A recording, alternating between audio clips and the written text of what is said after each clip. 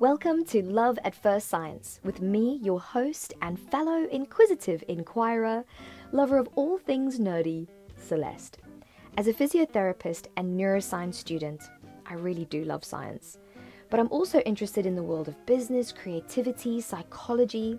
So this podcast is going to interview all sorts of different people from many different backgrounds to gain an understanding of the science behind their passion.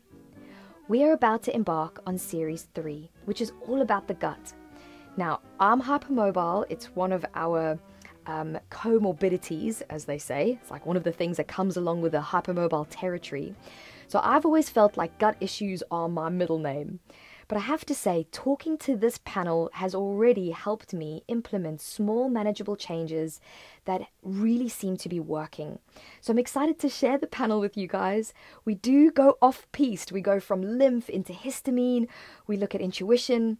So this is a great panel to dive into to learn more. I'm so excited to share this with you.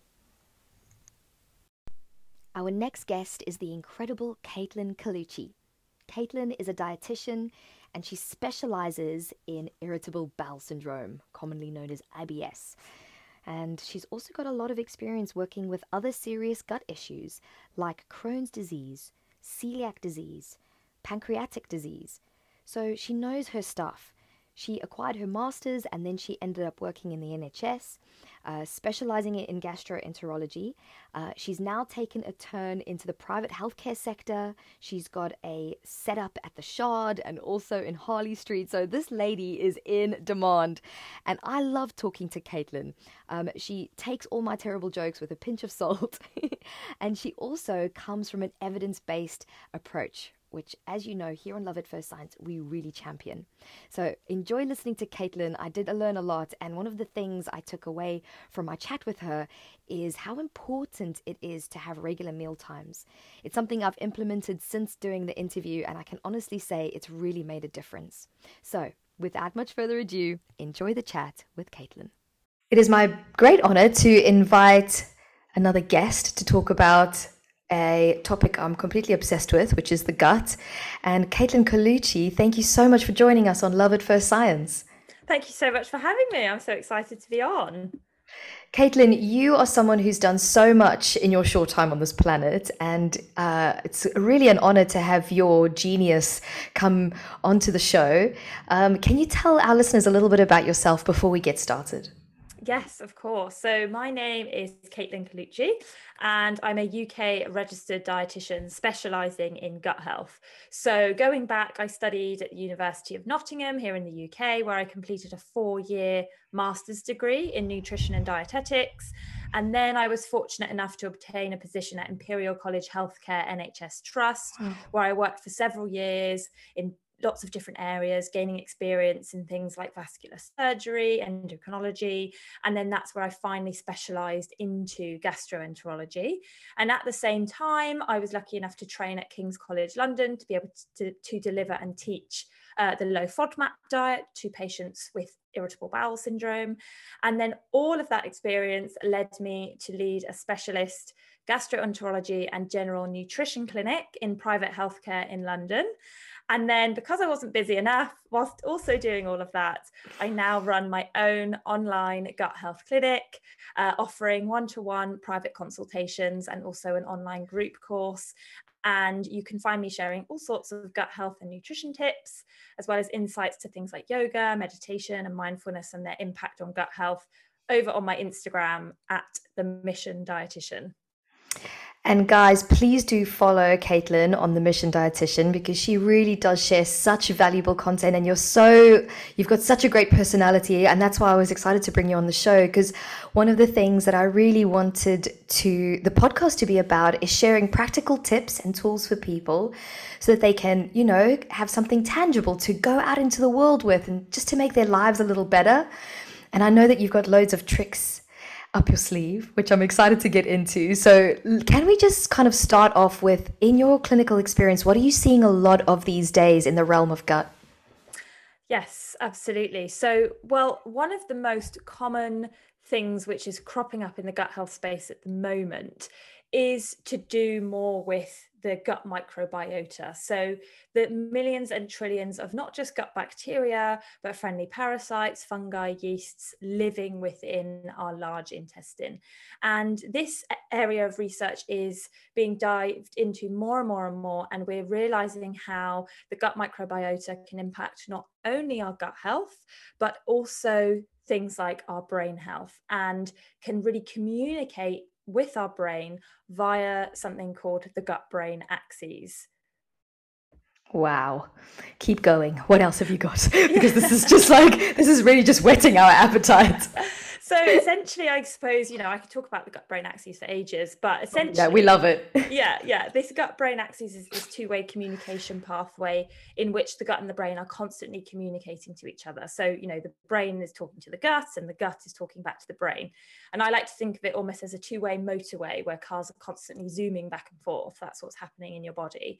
But the interesting part is our gut can, in fact, function entirely independently of our brain, which is why it's sometimes referred to as our second brain. Mm-hmm. And this is because it has its own nervous system called the enteric nervous system. Wow. And this nervous system talks to the brain via something called the vagus nerve. So vagus is actually Latin for long wandering nerve. And this is really the key structural component of the gut-brain axes. So the gut and brain can chat to each other physically through this vagus nerve. So I always like to think of it almost like a telephone wire. But as well as the enteric nervous system, the gut and brain also communicate to each other via the parasympathetic nervous system, otherwise known as the rest and digest nervous system. And so this is switched on when we're particularly calm and relaxed. And then the brain and the gut also communicate to each other via the sympathetic nervous system, so otherwise known as the fight or flight nervous system. And that is the one that tends to be switched on when we're stressed. And then as well as all that, the gut microbiota can play a direct role in talking to the brain. So like I was saying, it's this community of bacteria.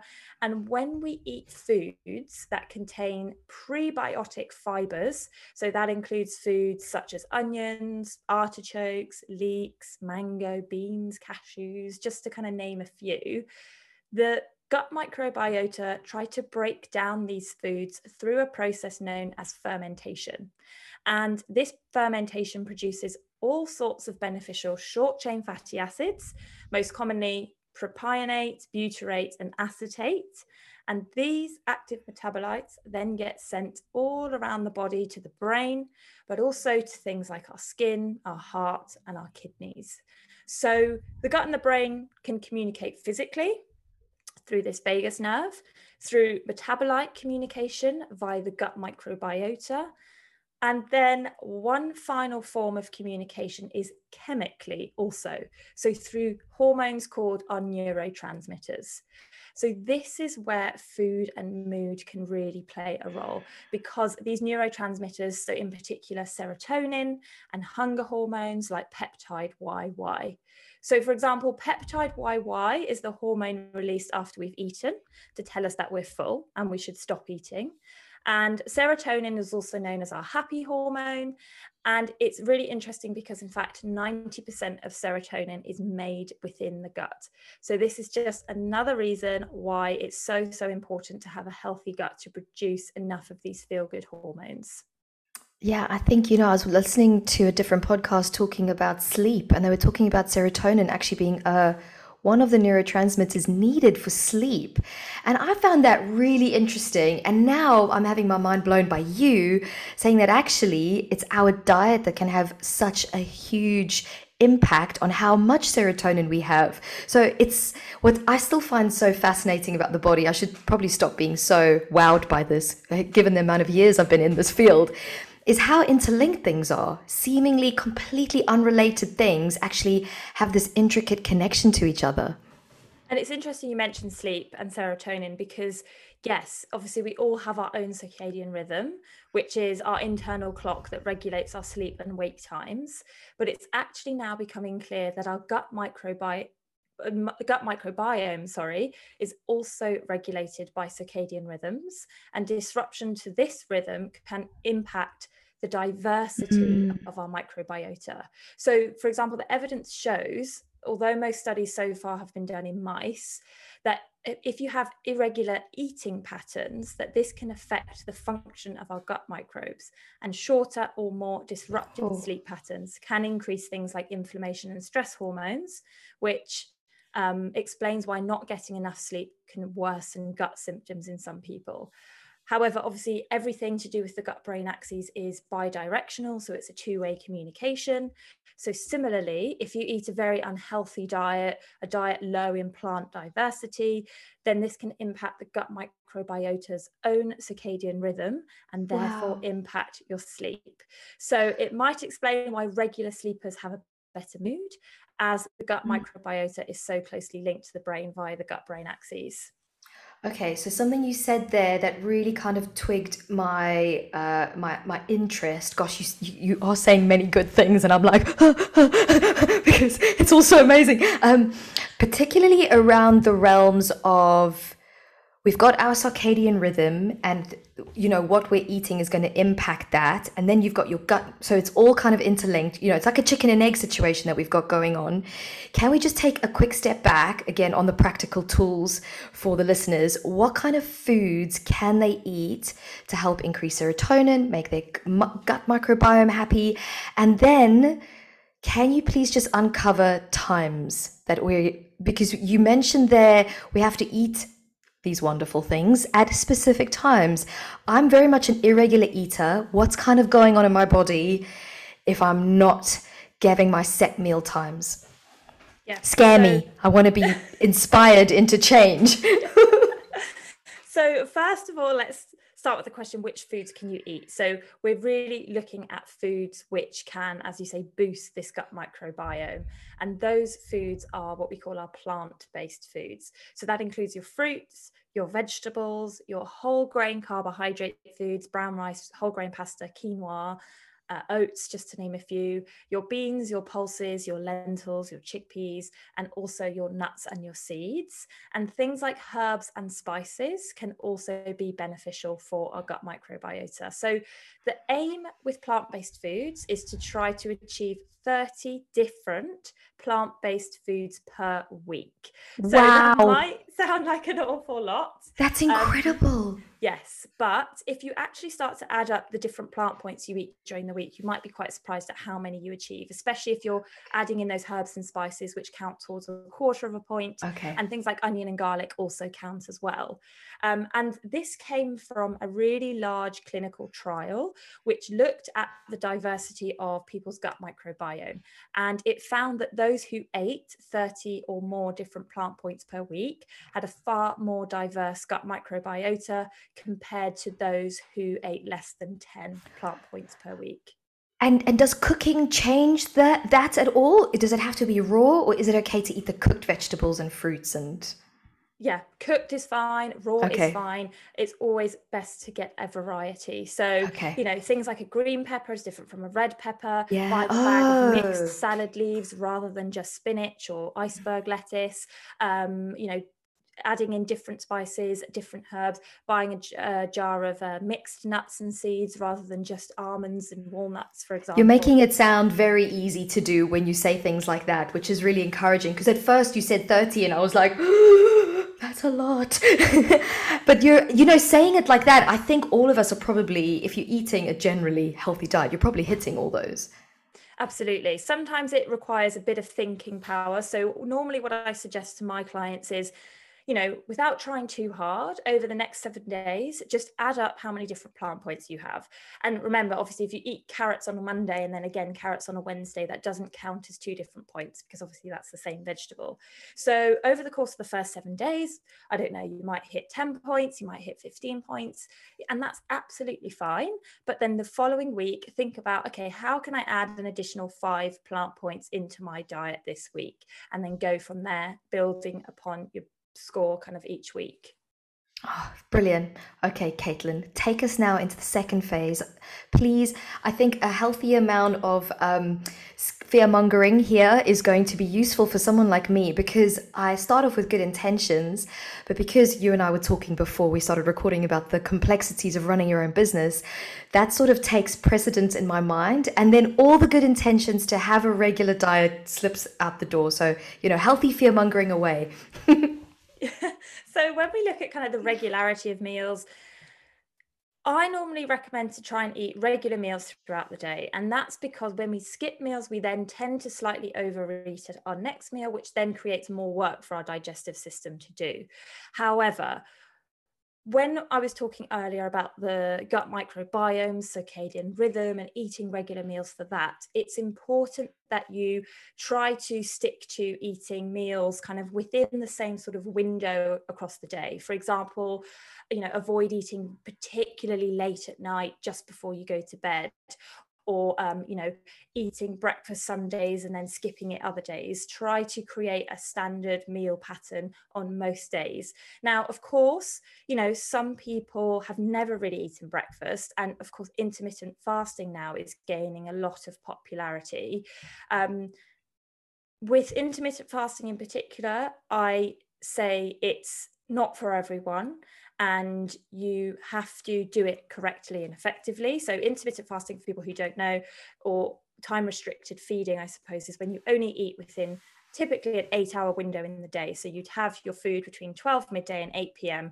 and then you fast for 16 hours from 8 p.m. till the following 12 midday. Now, there is some emerging research that could be beneficial for our gut microbes, because essentially that prolonged fast allows put very simply, the gut to kind of be cleaned out and our gut microbes to have a bit of a rest, so that essentially they're feeling fitter and stronger to then digest the food we eat in that 8-hour window.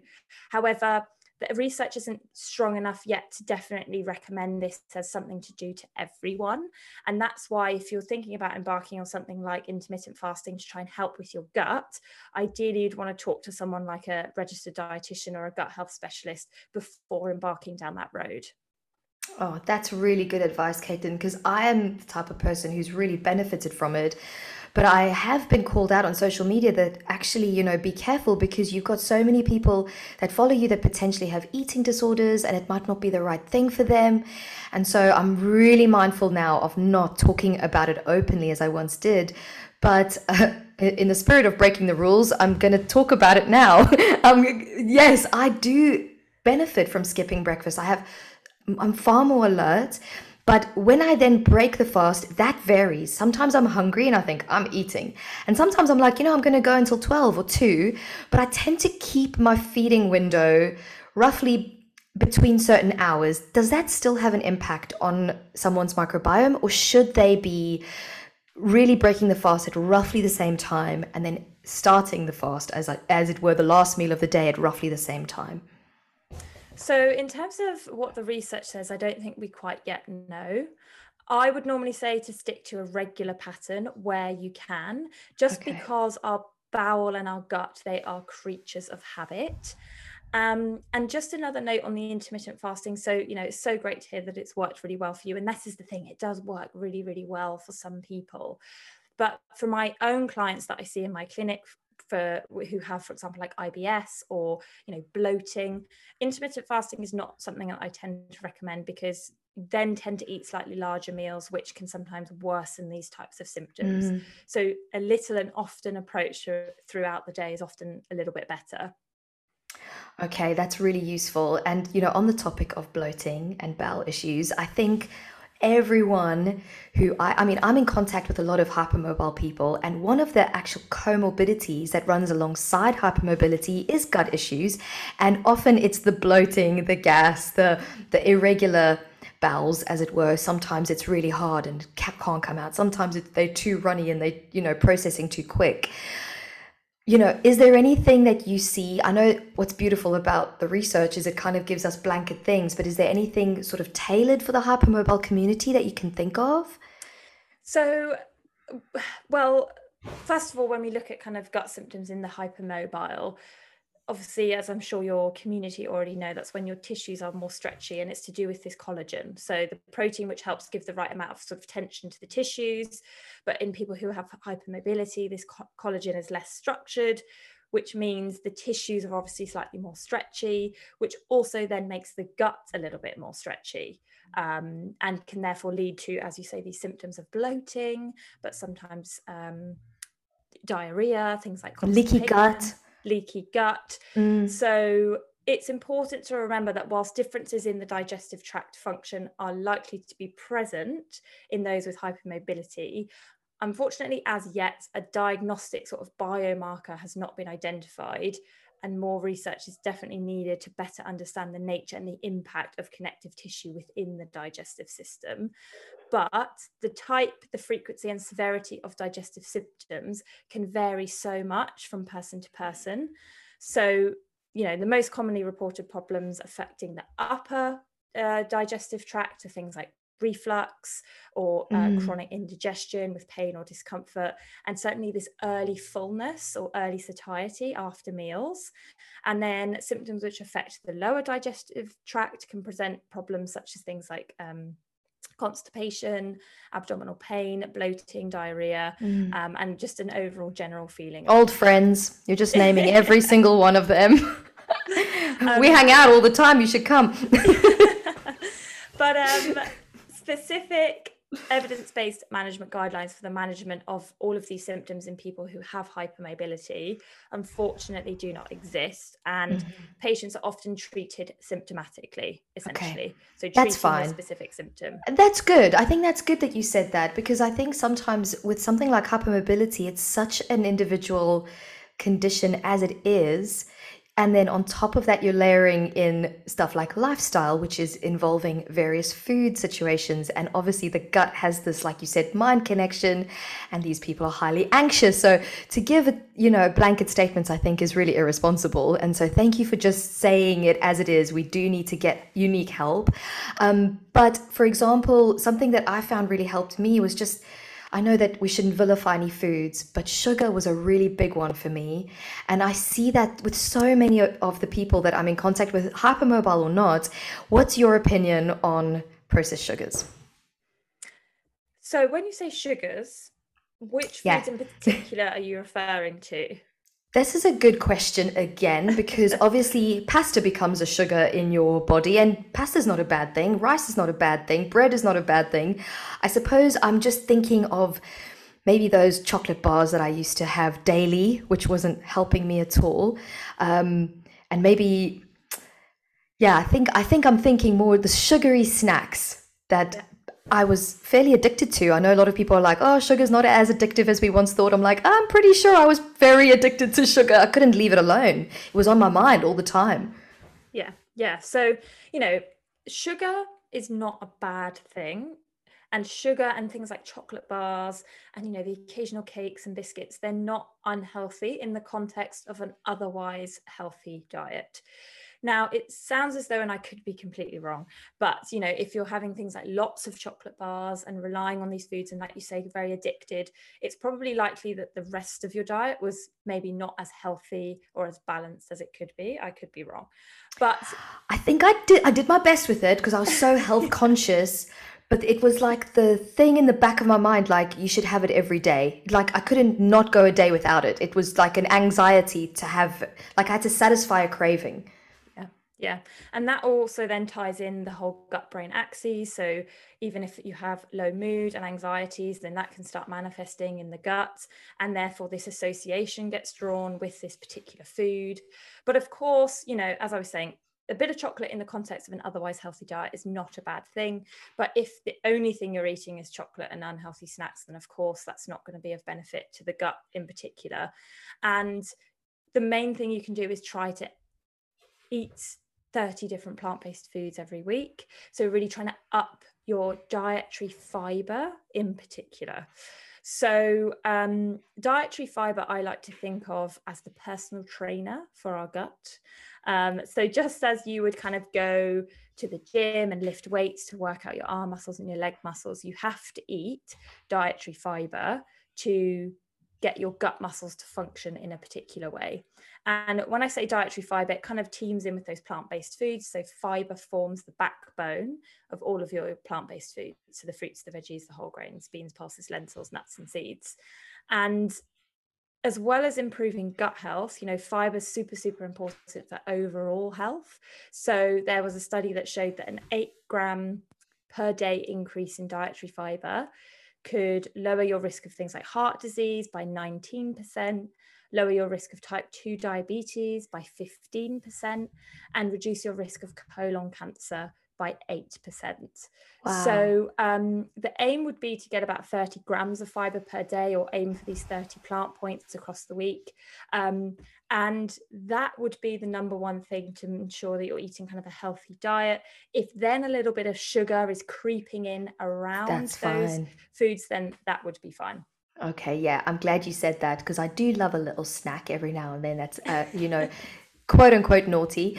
But Caitlin, something I picked up on, I actually decided for ethical reasons to go vegan. And I was definitely hitting those 30 plant points per week, but my guts were in pieces. And I think, sorry guys for too much information coming through here, but I don't think I did a solid poo for about 10 years. And my body couldn't cope with that much fiber. When I then switched back to more of an animal-based diet, which was very difficult for me because of the ethics behind it, my gut improved so much. Like, I couldn't believe the difference. Anything there that maybe, again, it's more individual, I realize that, but is there anything there that kind of, in your clinical experience, you're thinking, oh, it could be XYZ? Yeah, it's something I really commonly see, actually. So people who decide to swap to a vegan diet, you get this sudden increase of dietary fiber. So lots more fruits and veggies, lots more beans, pulses, lentils, lots more whole grains, probably a bigger variety of fruits and vegetables you weren't used to.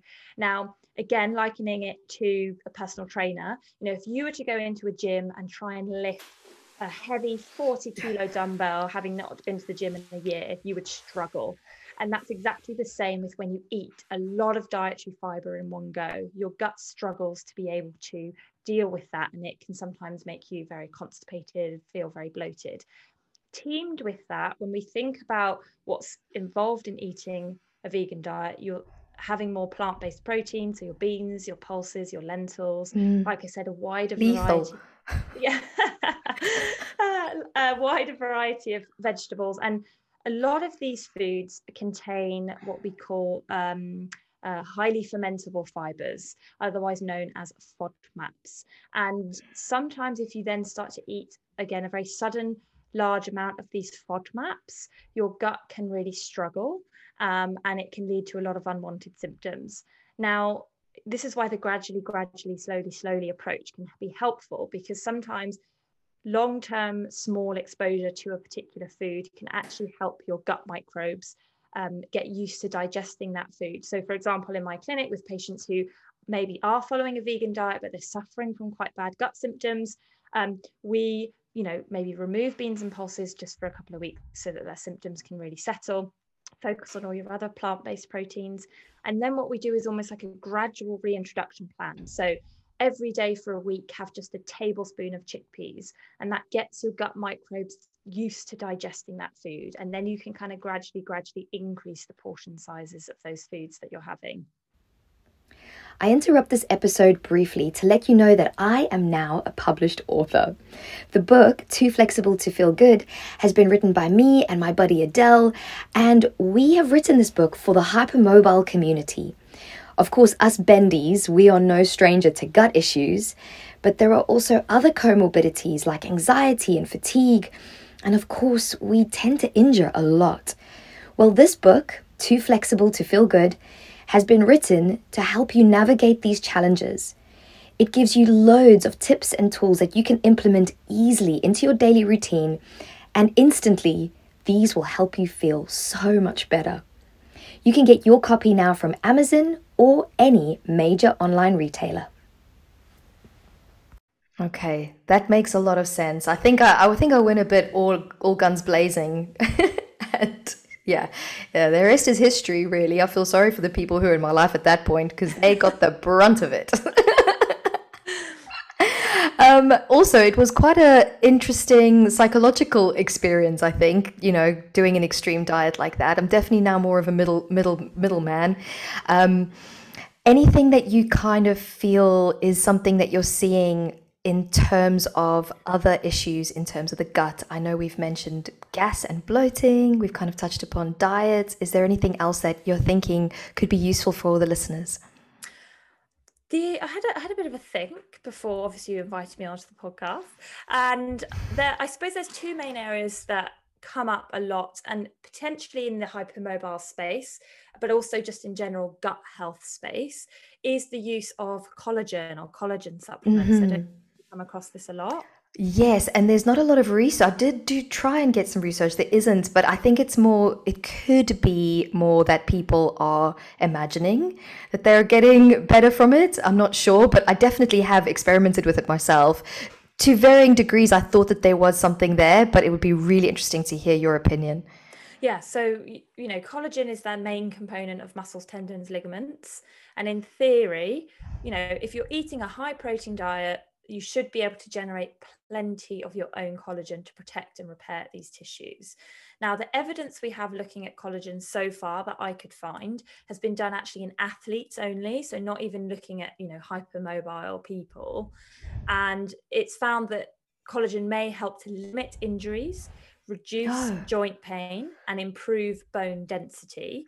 And it may also help repair injuries to tendons and ligaments and reduce the risk of injury recurrence. Wow, that's fantastic news. Yes, but of course, with collagen, it's not a complete protein, meaning it doesn't contain all 9 essential amino acids. And it's therefore much more recommended to try and get your protein through whole food sources. And as well as the kind of sports performance side of things, obviously lots of studies and health claims have demonstrated collagen supplementation to enhance things like skin qualities, elasticity. I was about to ask you about the wrinkles. Can we get on to the important topic now of wrinkles? But unfortunately, so when you ingest collagen, in your gut cannot differentiate between whether you're eating a scoop of collagen powder or whether you're eating an egg or a piece of chicken. And so it doesn't mean that by eating collagen, that collagen's going to go to your skin. So unfortunately, these claims in the media far surpass any evidence we currently have to support the use of collagen by the literature. Yeah. So, and you know what, guys, I just want to put this out there. Placebo is still in effect. So if you're if your nails are suddenly a little bit harder, or if you're thinking your skin's more glowy and you're doing the collagen thing, you'd keep doing you, because like placebo could still be a thing. But I think it's important as well to really come from that place of, I really champion the fact that you're bringing so much science to us, by the way. I'm loving it, Caitlin. Just remember that, yeah, some of it might be your body type, or it might be not across the board. So don't go and tell everyone you have to take collagen or you'll fall apart. That's probably not entirely true. Yes, exactly. And, with everything to do with nutrition, it's not necessarily sort of, there isn't a quick fix for things. And I guess this is another thing that I kind of wanted to talk about is, people reach for things like collagen, people reach for things like probiotics in the gut health space because they think, oh, great, I can just take this one thing and it will cure all my problems. I can take collagen and I should have glowy skin. I can take a probiotic and all my gut health problems will fly out the window. When in fact, our bodies are such complex creatures, and there's so many different factors which can impact things like gut health, for example, which I hope I've explained today, that you can't look at one thing as a quick fix of something. You really need to try and get to the cause of the underlying problem and kind of work from the bottom up rather than just putting a plaster over something and hoping that it goes away. Yeah, and I think that that's where people like you are so valuable, because you actually sit down with people one-on-one and you actually take the time to figure out the complexity of the individual in front of you. Caitlin, what is your opinion on stuff like stool samples, sending people off for analysis? Yeah, so very interesting marketing strategies that people have for stool analysis. And let's just say that if you're looking for a personalized diet based off of this stool sample, then please don't waste your money, because we are not quite yet there with the research to say. So, for example, if you sent off a stool sample and it came back and it told you all the levels of the different bacteria in your gut, you might have a high level of X bacteria, but a low level of Y bacteria. But that doesn't yet tell us really anything about your gut yet. So we don't know what it means to have a higher or lower level of certain bacteria. There's some emerging research coming out looking at things like diabetes, obesity, even depression, anxiety. And yes, we are now starting to be able to identify that certain bacteria, certain levels of those bacteria are associated with these particular conditions. But because the gut microbiome is like a fingerprint, me and you could both send off a stool sample and our gut bacteria would look completely different, and you could have a high level of one bacteria and I could have a low level of that same bacteria, but yet that doesn't quite mean that you've got a healthy gut and I've got an unhealthy gut, because it's to do with all the other bacteria which are also living in your gut at the same time, and the interaction they have together and their impact on how they digest the food that you're eating, and of course the types of foods you're eating to feed that gut bacteria. So it's a complex picture. They can sometimes be used, for example, say you do a stool sample and you send it away and you get back an analysis, and then maybe you spend 12 weeks, 4 months with a dietitian working to improve your diet, increase your plant points, and then at the end of that 12 weeks you could repeat another one, and then you could see perhaps how your gut bacteria has changed within that time. But otherwise I wouldn't recommend to use them for any other reasons apart from that. Okay, you're saying if you're not going to do a pre and post with some kind of action in between, it's probably going to be a waste of your energy, and it's a lot of money as well. Yes, exactly. And quite a distressing process, I might add. Not the easiest thing to do, send off a stool sample, let me tell you. I speak from experience. Exactly. All fun and games though.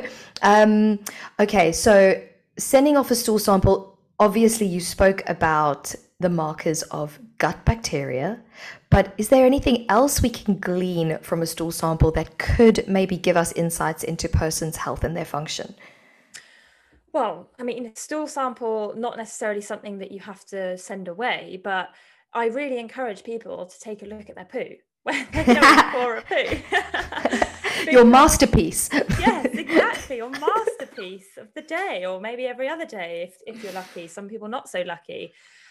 Because this really can tell you a lot about the functioning of your gut and the type of foods that you're eating. So, the perfect poop would be formed, soft, easy to pass. It may be in one piece, it may be in a few pieces. If it gets particularly loose, watery, or if it gets very, very hard and you're straining, of course, if you notice any blood in your stool, those are really red flags, and that would be worth going to see a doctor, a GP, a health professional to discuss things further. So, if your poop is a little bit runny, that could suggest you're not getting enough fibers, like things like oats, nuts, seeds. If your poop is very, very hard, again, that might suggest you're not getting enough fiber, or maybe you're having too much fiber, or again, you're not drinking enough fluid. So I've talked a lot about fiber today and gradually increasing fiber. But if you do, it's super important to make sure you're drinking enough fluid, because fiber requires fluid to work effectively in the gut. Fantastic. Yeah, it's like you say, it's a complex picture. And I think a lot of people almost, I mean, I'm speaking from personal experience here. I was super into it. I mean, like really into it. And I think I reached a point where I just kind of got a bit fed up because there's so many different things to think about. Any words of encouragement? Words of encouragement for kind of anyone like me who's kind of fallen off the wagon a little bit. In terms of like with your food and diet and yeah, basically just kind of keeping an eye. Like now I just look at my masterpiece and I'm like, oh, well, there's another one. Before, I think I had a lot more curiosity, and I really used to sit down and I used to think about what I'd eaten, and I used to think, I could do better tomorrow. Tomorrow I need to do X, Y, Z. Now I'm just so grateful if I sit down for lunch and I, again, a healthy amount of fear mongering just to kind of get me back on the straight and narrow, please, Caitlin. Yeah. So, at the end of the day, you've only got one body to live in, and you really need to look after that body and nourish it as best as you can, because you your when we focus specifically on gut health, your gut is so closely linked to your brain and vice versa.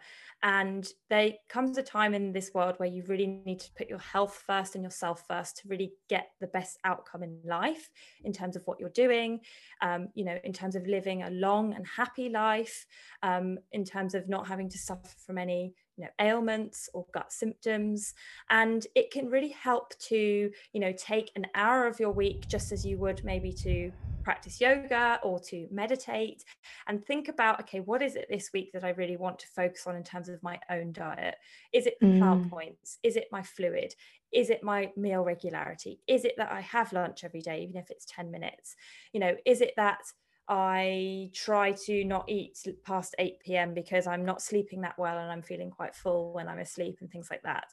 Is it, okay, I'm going to really monitor my store habits this week and try and keep an eye on things? And is it that I'm going to talk to friends or family about things, because sometimes you don't even know what's not normal until you've maybe spoken to someone else about it?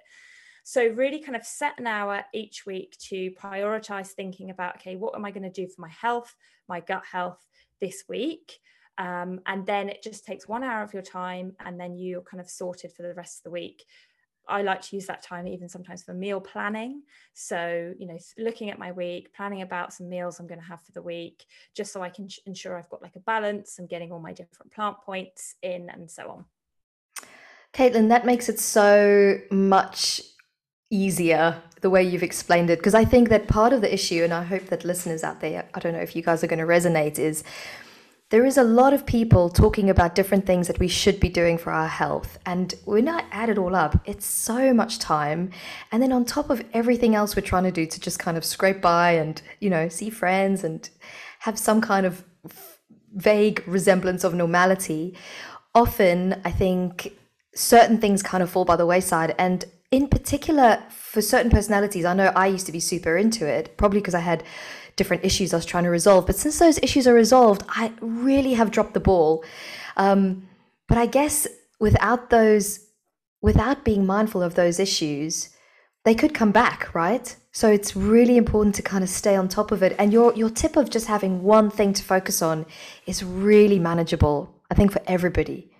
Yeah. And it is a bit of a chicken and egg thing, because obviously, as you say, in the health space, there's so many things that we could potentially add to our to-do list. Another thing to do, another thing to do. And you say you've taken your eye off the ball, but also maybe slightly more relaxed about things, and you're just confident in your own body to support you in the way that it needs to. And that in itself can do wonders for your overall health, because there's not this fear around eating and anxiety around eating and what should I eat next, and is this the right thing to be eating? Yeah, I guess just to say, like, for people not to be too hard on themselves either when it comes to trying to improve your health. Nothing's going to change overnight, but it's the daily habits that you start to form that will make the biggest difference in the long run. You know what? I think you just hit the nail on the head. I think all those years of being slightly obsessive have formed habits.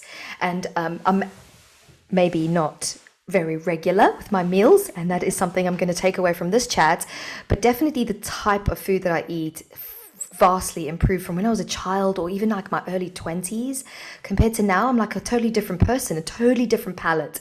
Like I used to really crave sugar at a very high level.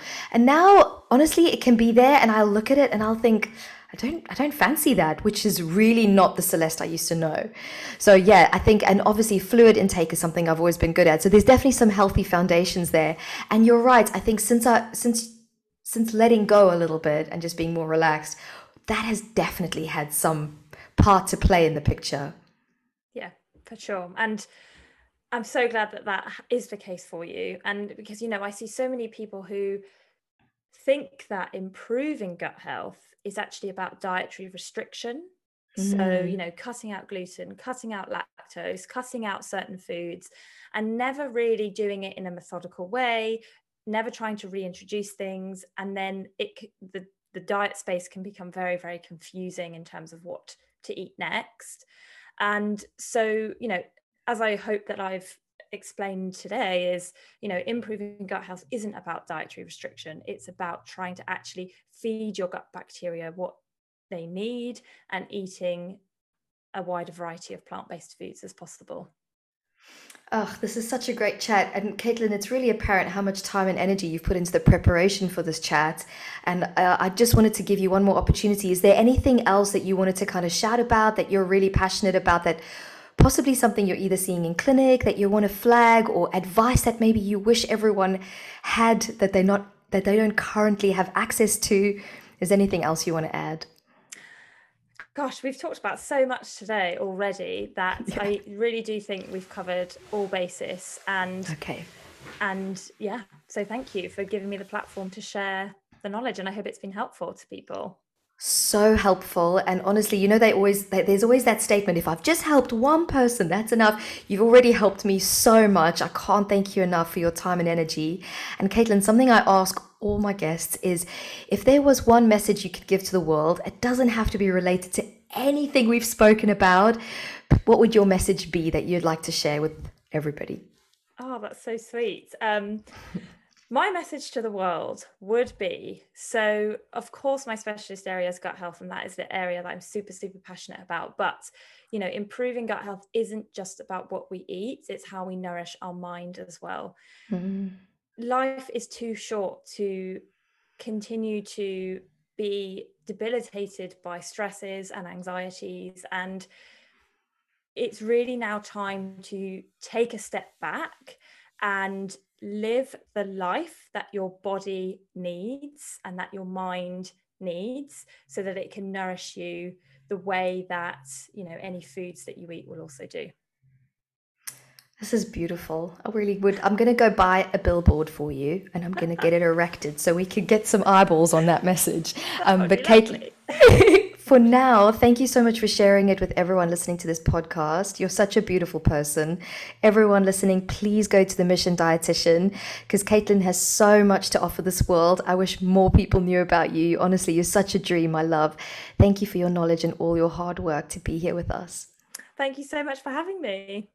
Okay, my love. And is there anything else? Just signing off? Should we just say peace out? Yeah, sure. Peace out, peace and love. Thank you so much for having me. Oh, actually, that was it. I'm still new at this podcast game, Caitlin. Forgive me. Yeah. Where can people find out more about you? We've mentioned The Mission Dietitian, but have you got a website that's the same URL? So annoyingly, no. So I've got a website, but it's not the same URL. Although actually, I think it might be linked. Anyway, you can find me on Instagram at The Mission Dietitian. Otherwise, go to my website, which is caitlincolucci.com, which is also linked in the bio of my Instagram page. So you can find me there as well. Perfect, my love. Okay, that's how you sign off a podcast, everybody. Get people to talk about where to find them. Big love, my lovely Caitlin. Thank you so much for being here with us. Thank you so much. And that's the end of this week's show. Thank you so much for taking the time to listen. And if you think of anyone who could possibly benefit from the information that was shared today, honestly, guys, you sharing this podcast really will help more than you could ever know. I'm your host, Celeste Pereira, and I'd like to send you love at First Science.